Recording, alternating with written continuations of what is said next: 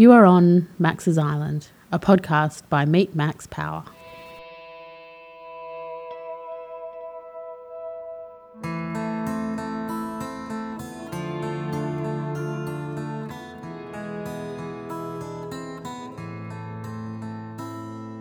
On Max's Island podcast, you'll hear the lived experiences of people who choose to live life a little differently. It might be a story of when they took time out and dared to do something crazy. Perhaps they made a decision to leave it all behind and follow their dreams. Or maybe they just stopped listening to what other people thought and did what was right for them. This experience becomes a story that is part of them and one that you need to hear. So, now that you're on Max's Island, listen to the wisdom in these stories and you too will be inspired to do what you have always wanted to do. No one's an island, but sometimes it's good to pretend. Go for a hike, your burdens just on your back. Walk on the beach, imagine you're sailing away. Yeah, no one's an island, but sometimes. Welcome back to Max's Island. Today we've got returning guest, Claire Goodrich. Claire's been on Max's Island a couple of times before. So welcome back to the island, Claire. Thank you, Tony. It's very good to be here. Now, Claire, you know the premise of Max's Island. It's that time in your life or that incident where things have changed or where something peculiar happened in your life that sent you off on a bit of a tangent or created an experience that has evolved into a story. Have you got a recent experience that may interest the listeners of Max's Island? Well, I think a story I could share today is the story of re-entering the world after the pandemic. So spending 2 years, I think it was in the end, in Perth with the borders closed, and then working an international career from my bedroom in North Fremantle with my pug sitting behind me, working through the nights, working different time zones to then eventually being able to get on a plane, first over east to Cairns and then out of the country across to LA. And the adventures that have ensued have been quite interesting. So we can go down that rabbit hole if you like. We've talked about the pandemic a lot on Max's Island, and I think most listeners have experienced a new world since everything has become more relaxed. You know, we know that there's the hybrid working is now a big thing. A lot of the changes to our work habits occurred during COVID, and now they're being modified and molded back to not only suit the individual, but also suit the organisations. You and I have spoken at length about the mental health challenges to workforce and the ability for individuals and also teams to cope with the change and now evolve into a new format of working that may be quite different with quite different expectations. So for you as a sole trader, though, applying your trade around the world, but being based in, the most isolated city in the world in Perth, but when the borders came down, to have that opportunity to, embrace the mainstream again, that must have been a relief, a great opportunity, but also perhaps some trepidation to step out of that comfort zone. Yeah, it's interesting reflecting on it as you speak. That experience, that 2 years of being in Perth during the pandemic, and we had such heavy lockdowns and border control and all of that. It was the most, and you say being in the most isolated city in the world. Well, it was the most isolating experience of my life, because not only the hours that I was working, but living as a single woman at the time, so living alone and being committed to a career and having all this deep connection with people through Zoom through the night, literally, but then having very little human connection in real life for a really long time. So that's what changed the most for me when things opened up again and I started moving around the world again, was being able to have humans in my day-to-day once again. So that was pretty special. And then the other thing that happened was I got to meet in real life a lot of the people that I'd been connecting deeply with via Zoom for a number of years. So having that experience of the first time, for example, that I gave Scott Barry Kaufman a hug in LA after 2 years of working so closely with him, you know, they're moments that you never forget. And it's so interesting what it's like to meet someone that you've only known in this digital sort of virtual world for all this time, and then you meet them in real life, and there's this sense of sort of novelty for about 30 seconds, and then it feels like you've been in their company and their presence physically forever. So that was really interesting to experience as well. But what I'm grateful the most for now is the ability to touch humans, have humans in my physical day-to-day life in a way that I just didn't. And, you know, it gave me a lot of empathy for what it's like to be so isolated. I mean, I went through times where I didn't touch another human for weeks on end, but that's the experience of many people writ large for years. You know, that's not just a pandemic experience for some people. So to have that experience of what that feels like and that empathy with it is really changed me as a human. Can I ask you a question about Scott Barry Kaufman? So I'm a follower of his, read his books, done his course, avidly listen to his psychology podcast, which for those listeners on Max's Island, if you want to be inspired by the thought process of thought and the mind and the way humans operate and exist, listen to that podcast. So I felt I can understand how you feel like you know him because he has many touch points. But yes. Seeing him in real life, did he live up to your expectation? Of course he did. He exceeded my expectations. It was wonderful. And, you know, he's a larger than life character online, let alone in real life. So we've had a lot of fun together, a lot of adventures. When you got to the US and that was LA, and you had spent some time in LA a few years before living and working there, was the experience the same, or was LA different? I'd spent some time in LA doing some training pre-pandemic. I think that was 2018. So coming back this time round, I think I landed in early March. It felt different because I was different. My career was in a different place. You know, pre-pandemic, I was training to become what I do now. And so going back the second time, it was just I had a different relationship with it because I had grown so much myself. And that first visit back was when I got to meet a lot of very special people to me in real life. So it was dreamlike. It was a peak experience. It was just one moment of my mind being blown through deep connection after another. So LA at that first landing felt amazing. It felt like that might be the place that I really want to base myself. In particular, I love the Hollywood Hills. So I had a special place that I stay up in Hollywood, West Hollywood. So that felt, again, quite dreamlike. There was something really magical about being in LA that first time around.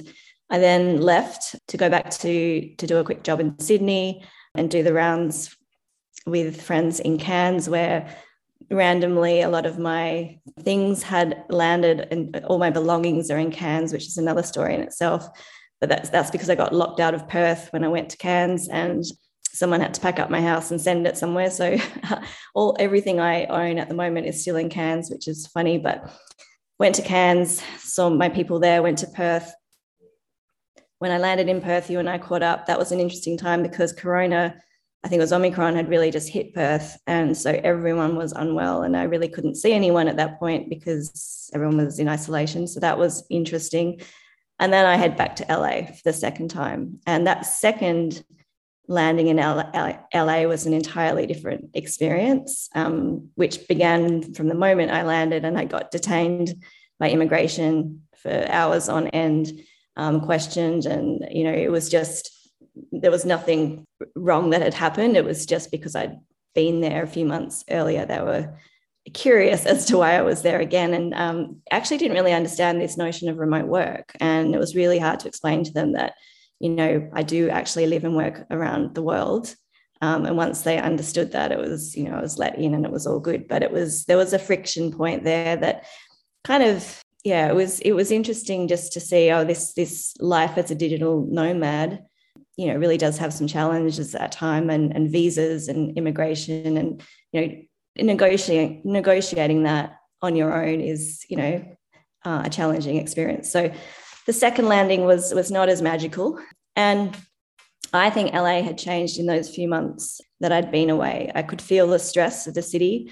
I could feel the stress of my good friends who, were all trying to make careers work and online programs work. And I don't know, there was a lot had happened in LA. There was a lot of hard, challenging things happening in America. And, that felt different. So LA, the second time around, was a different experience. And I could only be there for a shorter period of time. So I was only there for 5 weeks before I headed off to London. But that was interesting. I could feel something different in the air. And I've reflected on that quite a lot. And I think now I see that, I love LA. I love the Hollywood Hills, but I see it as a pretty hard city to be in at the moment. You went to London? Any particular reason?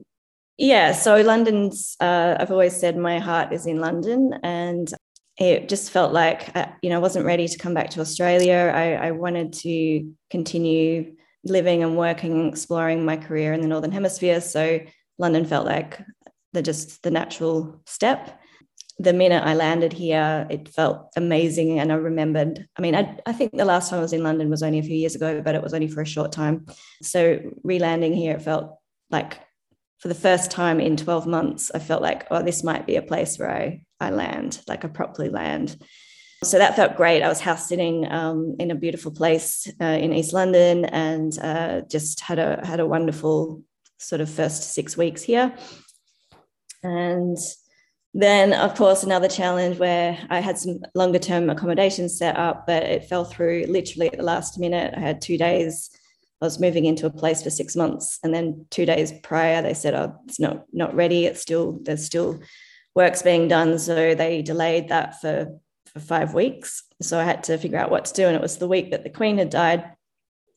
So London was busy and packed, and everyone's flying in for the funeral, and there was no accommodation. And if there was, it was very expensive. So I decided to go to Marrakesh. And the reason for that is, firstly, I've wanted to go to Morocco since I was 16, and I'm part of a community called Outsite, which is designed for nomads like myself, and it's co-living, co-working setups in different beautiful houses around the world. So this was the scenario was in Hollywood. It was a beautiful Hollywood mansion that was run by this company called Outsite. They had just opened a brand new riad in Marrakesh, designed for people to come and work and live together. And so I decided just to go and have that experience. So I landed in Marrakesh for the very first time, my very first experience in Africa, and spent, I think, about 6 weeks there. And that was quite the experience. Truly magical. So many moments that I could share that are beyond, anything that I'd ever imagined. Lots of challenges, and it was a special time for me. I guess being a digital working nomad, like you've said, gave you the flexibility to be able to make decisions on the spot. But going to Marrakesh must have felt like more than just a place to go and live. It really must have felt like a holiday experience on the one hand, and there's this cultural influence must have been very strong. What was it like there? Were you able to embrace the culture on a daily basis, being there 6 weeks and working at the same time? Yeah, it's funny because there was something in me that knew that going to Marrakesh was a better idea than trying to find some accommodation in London last minute. But it took me 3 goes to get on a plane. So there was some trepidation there because it was such a new experience. And I literally changed my flight 3 times until I had sort of the strength to go and do it. But I did know it was the right thing. So it took me about 3 days to acclimatize to the culture shock. So I was really out of my comfort zone for a few days there. But then that shifts, and I've experienced that before in different ways. So I knew that would shift. The Riyadh was just so beautiful. It was just a stunning. Just walking into the Riyadh, I could not believe it. So there was these moments of awe just from the moment I arrived. I remember being shown around the Riyadh and then being up on there was a beautiful rooftop terrace, and they're showing me where the laundry is and bits and pieces. And then I look down and there's this beautiful tortoise, like a tiny little tortoise, which I thought was a statue. I thought it was like a doorstop. And they go, "Oh, this is Furkov, our tortoise." And I was like, cool. And then I saw it move and I was like, oh my God, is it real?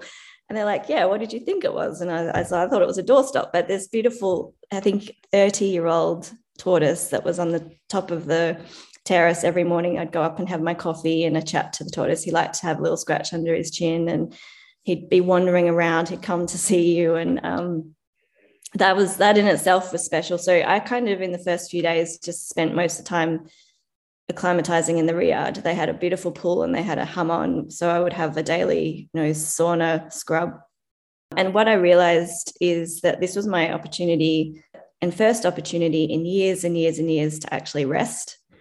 That there was some recovery that I needed from years of working hard, personal things happening in my personal life, building a career, embarking on a doctorate.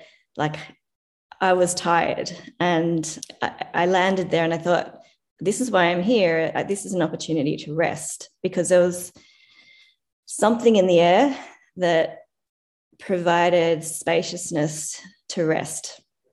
What helped with that was the daily rituals that I would have around, the food. So food there for them is super ritualized, and they'd feed us amazing Moroccan food every day. So there was rituals around that. The call to prayers that happened 5 times a day were the most comforting, beautiful, peaceful things to experience. So you'd wake at around, the first one was at sunrise, so it was usually around 5 a.m.-ish, and the final one was about 8:30 p.m. So I missed those calls to prayer. That was truly spiritual. And then I would just have these little mini outings. I was working hard. I was trying to finish my thesis whilst I was there as well. So whilst I was resting, I was also productive. And I'd just have these little mini outings during the day somewhere, usually to a rooftop, for a tagine. A chicken tagine was my favorite. And I would do that and just have the view. And it was very hot, so there was the view and the heat. And yeah, it was very solo time. I was by myself the whole time. It was a special time for me in that sense. I would have liked to have got out and seen a little bit more, but I think actually I'm going to return for New Year's. So I'll return to Marrakesh in a few weeks' time and spend 5 days there. And I think I'll be a bit more explorative, because I know it better, and it's a second time. But yeah, it was a beautiful, peaceful, spiritual experience for me. I've got 2 questions, one on a professional nature. What was things like the Wi-Fi? What was that like? What was the professional services like? What was, that feeling that you were able to still do your work, and you said you spent time on your thesis, was that level of professionalism, for want of a better description, obvious? Well, that's the wonderful thing about Outsight. So they make sure that these places are set up so that you can work. So Wi-Fi is awesome. There's spaces, co-working spaces to work, or you can work in your room. So all the rooms are set up with desks and lighting and what have you. There's printers set up. So it's really designed to make your work experiences as seamless as possible. So in the particular Riyadh I was in, all of that was functioning really well. And the rest of Morocco, the rest of yeah. yes? Well, from my experience, Wi-Fi, everywhere you went in terms of cafes or restaurants, Wi-Fi was available. And so I would sit in cafes and work on the Wi-Fi with no issues. So yeah, it was really accessible on that level. There was no issues whatsoever. And the second question is, a single woman in that country, how safe did you feel? And you said you didn't go too far in terms of having excursions and traveling within the city, but how safe did you feel? I felt completely safe, and that was because the people in the riads, the staff were locals, so they were very good at letting you know how to do things, where to do things, and what was safe and what wasn't safe. And mostly everything was, it was just a matter of just having my wits about me in the same way that I would in any country or any city traveling alone. Traveling alone, you do have to, as a woman, you have to be really careful. And interestingly, the longer you travel alone, the more kind of comfortable you get, or complacent maybe you get with your personal safety. So I've had certainly moments in the last 12 months where things have been a bit hairy, and I've thought, okay, you're getting a little too comfortable here. You've got to remember that you're a single 5 foot tall woman, and you just got to have your wits about you. So I didn't, there was no difference in Marrakesh to any other city. And, the locals were very clear, they said that it is a very safe place. Obviously, you need to be respectful of the culture, and, there's a lot of attention that you get as a woman walking around. And so just being aware of that and aware of how to be in that kind of scenario, that was interesting. I would imagine that Marrakesh, though, there'd be a significant tourist population there, yes, from Western tourist population. Yeah, there was. That would make it a little more comfortable. I definitely felt safe, and it's interesting because when I told people I was going to Morocco, like a lot of people were by myself. A lot of people were concerned. There is that perception that maybe it's not, but particularly if people are listening that are interested in going to the outside Riyadh and experiencing this kind of work-life experience there, I can definitely say it's a very safe place to be. So Claire, as we wind up our current visit to Max's Island, you're back in London and working and continuing your work with other internationals and doing your coaching. What's the future? Are you going to be based in London for a while, or do you see yourself travelling back to the States at any time soon? I think I'd love to base myself here, but actively travel back to the States regularly for sort of shorter stints, so a week or two at a time. I think an opportunity I see in the work that I'm doing is finding a bridge or creating some more active collaboration between the research and development being done on flow and flourishing in the States with what is being done here in the UK and Europe. There's two quite different camps and really interesting things happening. And I think an opportunity lost at the moment is truly getting people talking. So I have a bit of a plan to get some connectivity across continents. And I think there's some really interesting work to be done here in London, which has a slightly different focus to the work in the States has often been anchored to peak performance and realizing personal potential, which of course is very much something I'm truly driven by and passionate about. The work here, or the focus here, is a little more around social impact and how we can be truly democratizing the science to positively impact on all different walks of life, all different contexts. So that for me is driving me at the moment. That leads to the future of flourishing is going to evolve into a social enterprise, not-for-profit setup, so that we can start really getting some interesting investment and funding designed to take this to a real grassroots level. So I'm excited by that. It certainly does sound exciting, Claire. I think the London environment, from what you're describing, is probably the ideal place for you to develop the your theories, your understanding and your concepts around flow and the sense of flourishing as an individual and also as organizations. I think there's probably more opportunity for organizations to embrace that in the UK. They've got a history of probably a stronger corporate and group organization social conscience, and perhaps the opportunities are greater there to get a toehold and really create that impact that you're aiming for. So thanks again for being on Max's Island. Great story about Marrakesh. It's just fascinating to think that you can just chuff over there for 5 or 6 weeks and live the life, and look forward to seeing how you are going to flourish as an individual over the next few months. So Thank you so much for having me.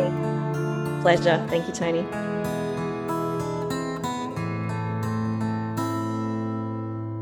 We spoke on the bus on the way home from work. He was lost in the details of life.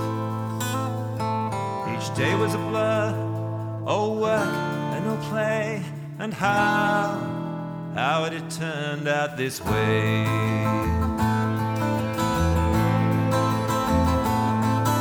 He told me his plan, a short-term escape, 5 weeks on the Bibbulmun track.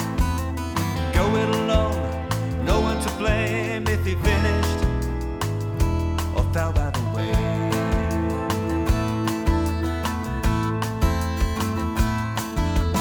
No one's an island, but sometimes it's good to pretend. Go for a hike, your burden's just on your back. Walk on the beach, imagine you're sailing away.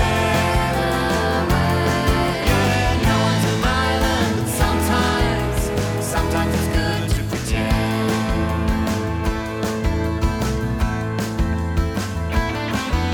Months later we met, he told me his tale as much as mere words can convey. Step after step, day after day, and deep in the zone he was drawn. No one's an island, but sometimes it's good to pretend. Go for a hike, your burden's just on your back.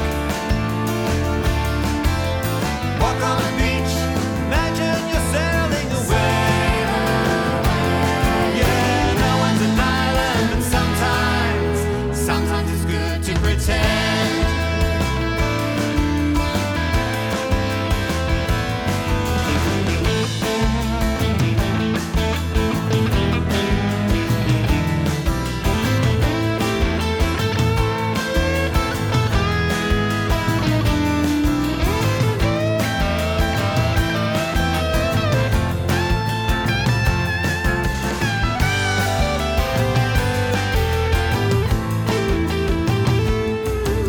A night on the track, every sense was engaged. His mind was as clear as the sky.